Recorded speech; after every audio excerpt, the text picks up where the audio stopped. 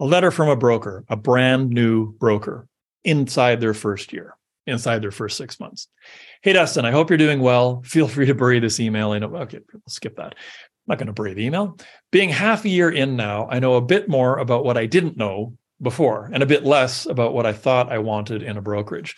After interviewing multiple brokerages, I went with a brokerage that had a structured learning system to onboard new brokers, including e-learning content, a support system in place, and a knowledgeable lead broker. Bonus, they have great volume bonuses with many lenders. Sounds like you made a pretty good choice. After spending 6 months interacting with potential referral partners, clients, and of course, other brokerages at the brokerage, I've come to realize that this extremely structured environment does little to allow me to be an entrepreneur, and more so feels like a policy-driven organization that I pay to be a part of. It's one thing being told to do things a certain way when you're an employee, but I guess it's another when you're trying to be an entrepreneur. I hear what you're saying here. This is a long-winded way to ask a question of, how soon is too soon to switch brokerages when you're first starting out?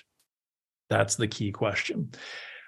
I speak with our mutual friend quite a bit, and he thought you may be able to offer some valuable insight on this. I obviously don't want to come across as someone who shifts from brokerage to brokerage. And now that I have a bit of a better understanding of the marketing and relationship side of mortgage brokering, I think I'm better equipped to talk to brokerages. I've learned a lot about myself over the first little bit of this career path.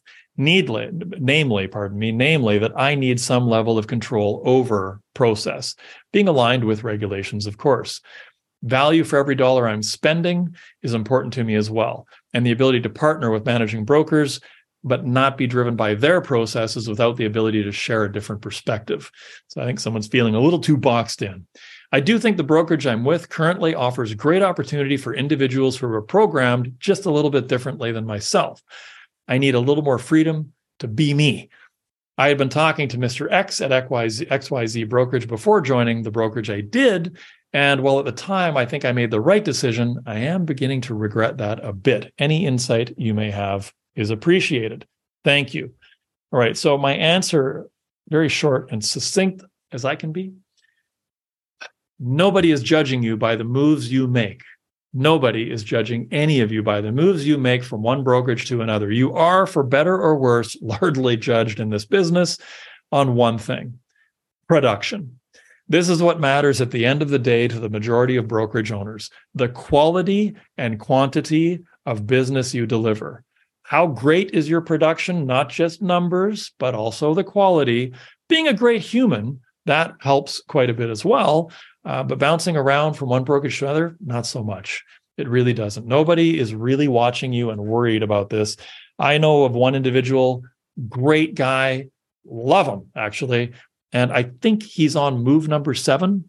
I think it's move number 7, and hopefully it's lucky number 7 for him. And away he goes. But sometimes that's just what it takes, a little bit of moving around. Hope that answer helps you out.